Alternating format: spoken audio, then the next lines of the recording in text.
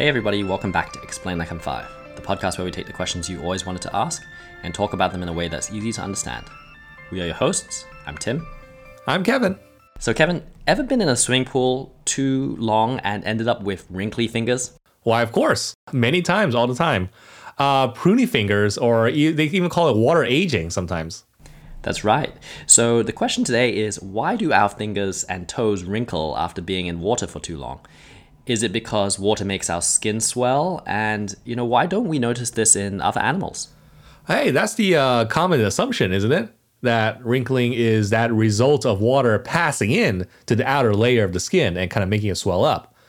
But, researchers have found that this assumption to be false. You got to explain this. How did they figure this out and what did they observe? So doctors study patients with injuries in which the median nerve had been severed had different reactions. Now, the median nerve is one of the very main nerves running through the arm and down to the hand. And so what they noticed was that the fingers of these patients, they did not develop the wrinkles when submerged in the water. So today, they even use this to medically test nerve damage. Ah, yes, it's the reverse effect, the wrinkle test. That's right. It's called the wrinkle test, or sometimes Orion's or Lukenson's wrinkle test. It's a test of peripheral nerve function.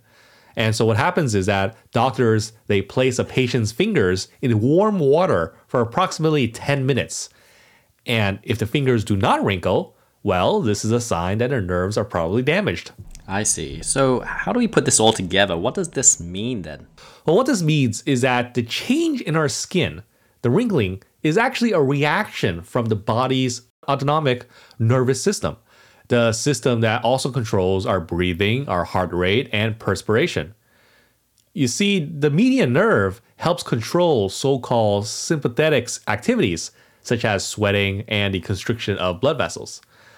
So what it all means here is that the distinctive wrinkling in our fingers is purposely caused by blood vessels contracting below the skin. It's essentially our nervous system controlling the wrinkling. And it was actually in 2011, a evolutionary neurobiologist in Boise, Idaho named Mark Changizi and his colleagues suggested that if wrinkling is an active process, it must therefore have an evolutionary function. So that would mean that there's a reason behind this function. What purpose does having wrinkles actually serve? Yeah, so scientists think that the answer is that wrinkles help to improve our grip when our hands get wet. There's even a paper in the journal Nature, which we can link to in the show notes. And the channels that basically produce the wrinkles help water to flow away from the point of contact between the fingers and the object. So finger wrinkles might have evolved to really help us grasp wet objects and surfaces. Actually, more recently, even in 2020, there was a study of gripping efficiency that found that wrinkles decreased the force required to grip wet objects by something like 20%. So this would also help support that traction hypothesis. Fascinating. Now turning to a practical question then, how long does it take for your skin on your fingers to wrinkle when they're in water? Oh, well, actually anybody can try this out and test this at home, but I'll give you the short answer. It depends on the temperature. It actually only takes a matter of seconds in hot water, like the water maybe coming out of a hot shower or bath. But at some cooler temperatures, it could take up to 10 minutes for you to start observing wrinkles. Most studies on this topic have shown that it takes about 30 minutes in the water for maximum wrinkles. Another interesting observation is that it often takes women longer to develop wrinkles on their fingers than men. The effect itself, though, is only temporary. Our fingers do return to normal after 30 minutes or so. So if there were benefits, evolutionary benefits, why not just have permanently wrinkled fingers? That's also a really good question. And, we don't really know exactly. Some people have said it's because fingers are less sensitive in their pruny state.